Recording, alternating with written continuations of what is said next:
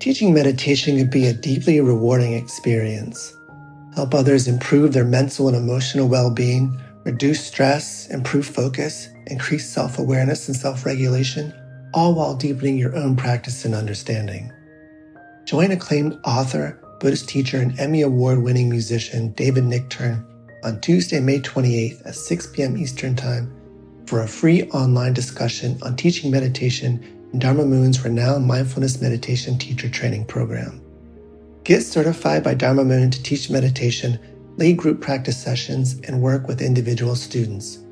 Visit dharmamoon.com/BeHereNow for more info and to reserve your spot for the free online event with David Nichtern on May 28th.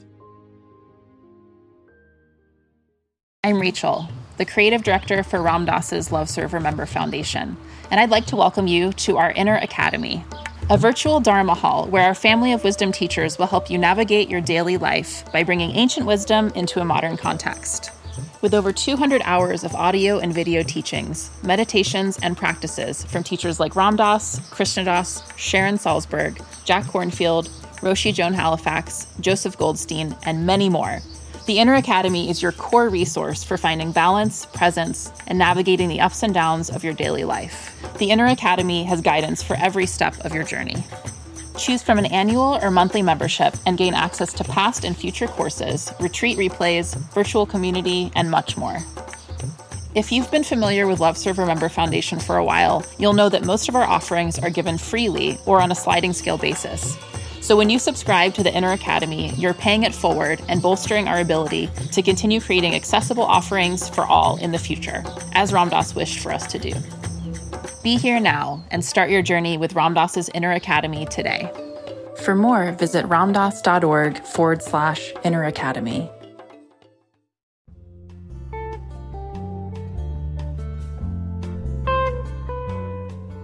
Welcome to Dale Borglum's Healing at the Edge.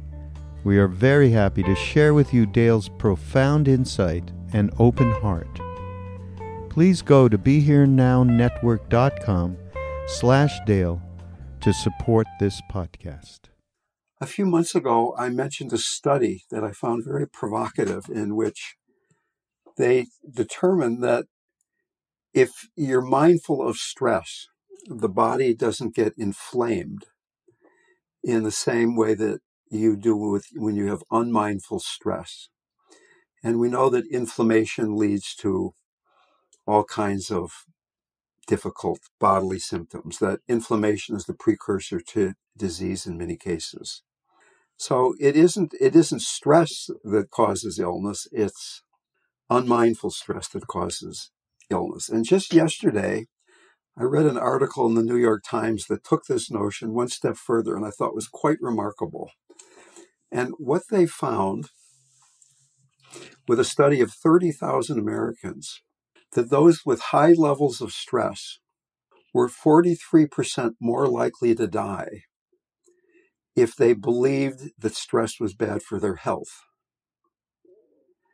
There were other people that had high levels of stress that didn't believe that stress was bad for them, and they were less likely to die than a controlled group that included people who had very low levels of stress.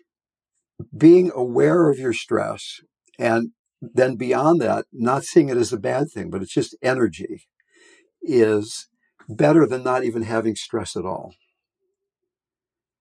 What the author of this article in the New York Times started talking about is there's a three-step process to being with stress in a way that you can use it instead of being caught up in it.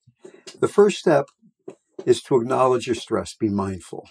Acknowledge your stress. What does it feel like in the body? Don't make up a story about it.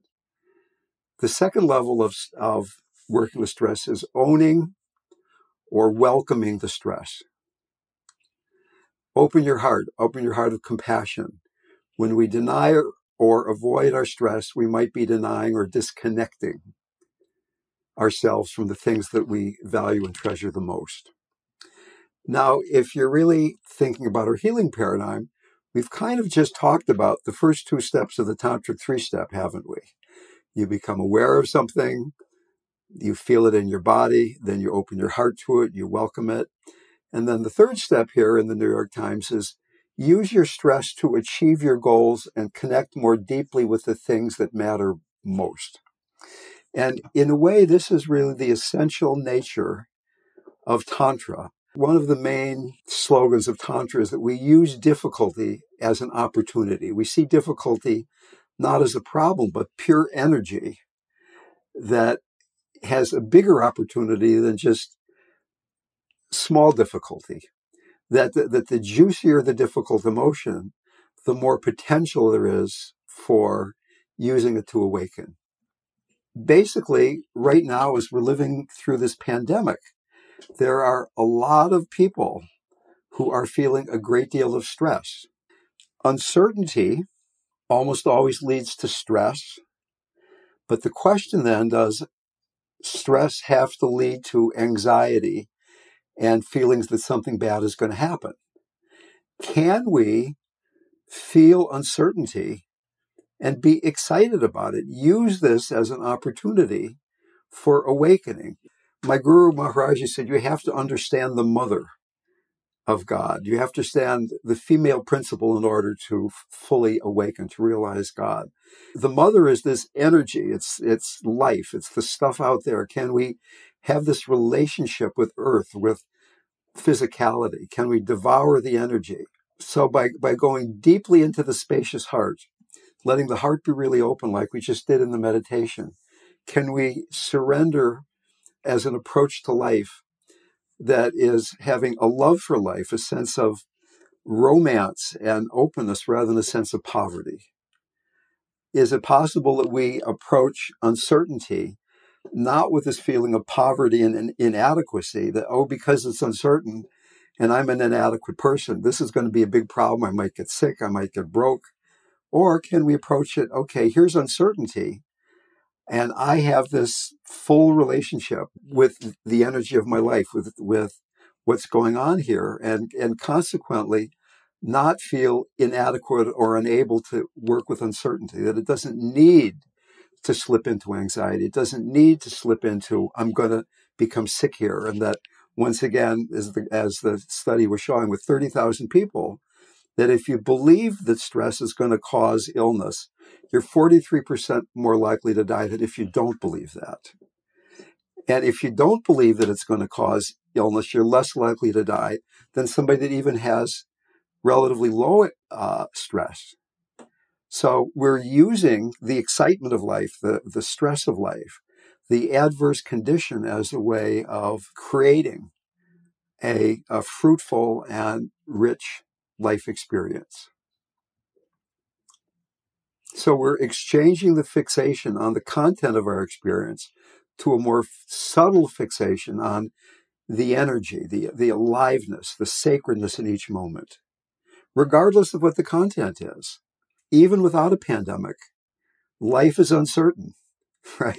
Even before COVID, I mean, we think I've got my house and I've got my car and I've got my retirement account or wherever you are in your life, so I don't have to worry. But we know from experience that an illness can come, a friend can die, a financial setback can come very unexpectedly. Beginning to do this practice, not with the big thing like, oh, the doctor says, I'm sorry, I've really got to tell you something horrible here. But these minor stressors, these minor anxieties, transmuting that into this aliveness, this awakeness to the energy of the situation.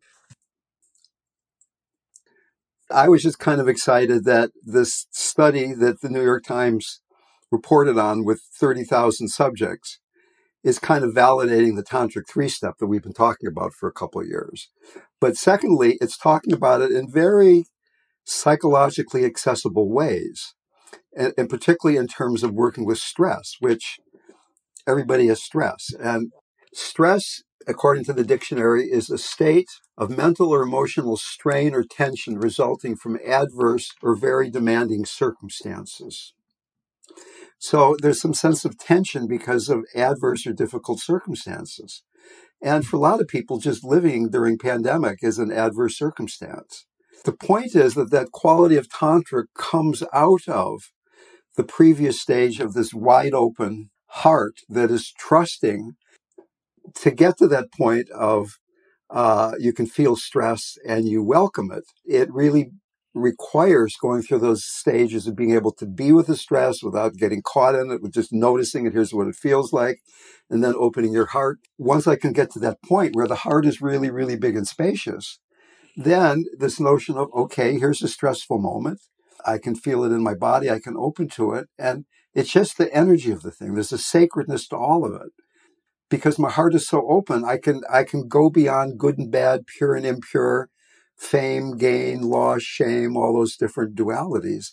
I can be with the essential quality of the moment, the sacred quality, the sense of beingness that is easiest to notice in the gap.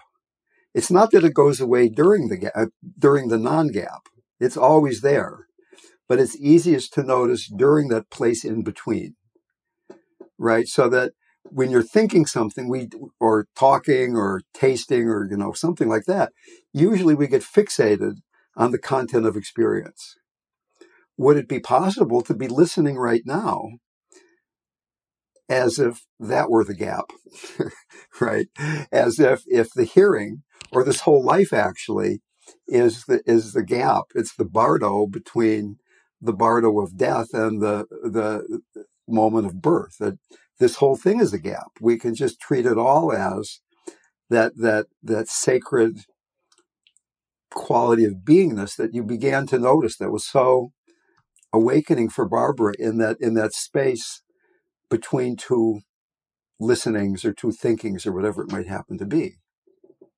If the mind tends to try to figure it out and gets a little bit anxious or frustrated that it can't quite grasp it, that might be a good thing, because it's not a mental process.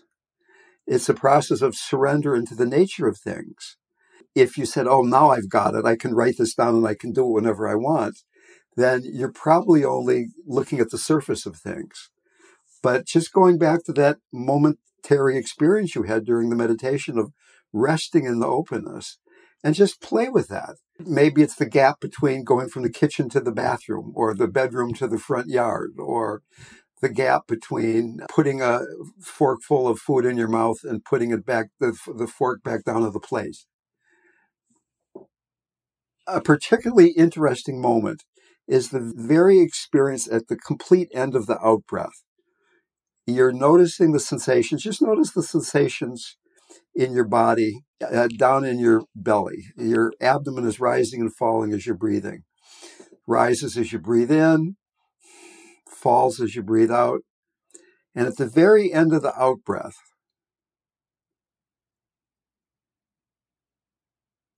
what does that feel like? The end of the letting go of the breath. My experience is that something almost dies a little bit. There's a, I don't know if the sound makes it quite understandable, but there's a very interesting mind moment, very temporary experience, very almost instantaneous feeling of the end, just before the gap begins, just as the gap is beginning. In a way, we're practicing dying. We're practicing dying into the spaciousness. We're practicing dying into something that is always there, rather than being fixated on all the stuff that's changing all the time. So in the meditation or in the conversation, we've pretty much been talking about just working with emotions and not talking so much about what happens next. Do we actually do something about what we're feeling? So we've been talking about allowing things to be there, feeling it, opening our heart to it, noticing the sacred nature of things. If you're with the stress in the way that the article or this tantric notion really is suggesting, then very likely there will be some action coming out of that is the appropriate action, the dharmic action, the thing that the situation is calling for. That's a case-by-case situation. You can't really predict whether, if somebody's really bothering you, you just be with your irritation and work with that. Or if you be with your irritation and work with it and say, I want you to deal with this. This is my house, and this is not working for me. Here's the way I'm feeling, and I just want you to know about this. But if it keeps going like this, then something's got to change. Yes, irritation is just as much God, is just as much wholeness as non-irritation, from an absolute sense. But from a practical sense, if you're going around being irritated all the time and you're lost in it, which we tend to do, we tend to get lost in that sort of feeling, then it creates stress that's often hard to work with on an ongoing basis. We get tight, we get contracted. It pulls us out of the heart. If you can be in the heart the way we were suggesting and be irritated, nothing wrong with that. If your heart is really open and irritation arises, it will probably arise and pass away really quickly, rather than having a long tail, having a lot of residue where you're dumping unhealthy chemicals in your bloodstream for hours or days at a time. The person you're interacting with does something, you're irritated, you notice that, and then you respond to it or not, and you move on to the next moment. I mean, to me, this is such a remarkable thing in the New York Times, that stress is not bad. If you're able to be with your stress and not see it as a bad thing, as an unhealthy thing, that it can be an awakening thing, something that you can use moving forward in your life. I've been really extremely busy being a trustee for the trust of my friend who just died. I have been talking usually hours a day with bankers and lawyers and real estate agents, and getting dozens of emails and texts and phone calls almost every day. And at first I thought, oh my God, it's the pandemic. I would really love to be able to meditate more, to walk outside more. I'm so lucky I have this natural environment right outside my front door. And I was resisting and resenting all of the detailed financial thinking and working that I had to do. And just a few days ago, it kind of shifted, where I was like, there were so many things that I was keeping all in my mind, and something just broke open. And I was just with the energy of it. Rather, there was no resistance. It was the same as meditating. It just happened to be talking to lawyers. It's like it was all of a sudden something was awake, and the energy just started pouring through in a different way. And it took me a while to get there. It's not something that, I mean, it took some resistance to get to that point. So maybe we start with something that's not talking to lawyers and bankers all day long, but some more minor stressor, something that's bothering you. And can you be with that? Can you be with it in your body? Can you open your heart to it? And can you then begin to see it as something that you can use? Can you use that energy? That in this article, they had this great sentence that I have closed up. Hang on one second. Here it is. Here's the way the psychologist suggested we get into the using your heart part of it. I'm stressed out about fill in the blank because I deeply care about fill in the blank. Okay, so I was stressed out about talking to financial people all day long because I care about being calmer and happier and wanting to be present. If I really start looking at it, am I denying or disconnecting myself by getting lost in the stress? Can I be connected and alive even though I'm talking to the banker? And just in closing, just the last thing I'd like to say, I think this is a really very timely discussion because most people are under stresses that are new, that they have not been feeling in their lives. This is a different world. And it's really never going to come quite back to the way it was before. It'll get better. It'll get a little more familiar to the way it used to be. But there is this deep, deep level of uncertainty. What's going to happen next to my body, to my bank account, to my friendships? And this notion of stress not being unhealthy unless you categorize it that way, that it's basic energy, it's aliveness. And in Tantra, the more juicy and the more difficult the emotion is, the more potential there is for awakening and transformation. When I was in India, I lived there 3 different times, and it was so interesting to see people come there for the first time, and because it's a very different world.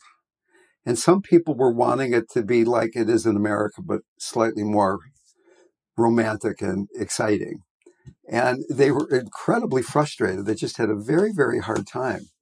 And some people just surrendered to, here's the way it is. This is like a new world, a new environment. I don't know what's going to happen, but I'm open to being with it. And they just loved India, right? So, I mean, it's like traveling. And what we're talking about is we're traveling to pandemic land in a way. And can we use the uncertainty? Can we use the unknown as this alive energy that helps us awaken?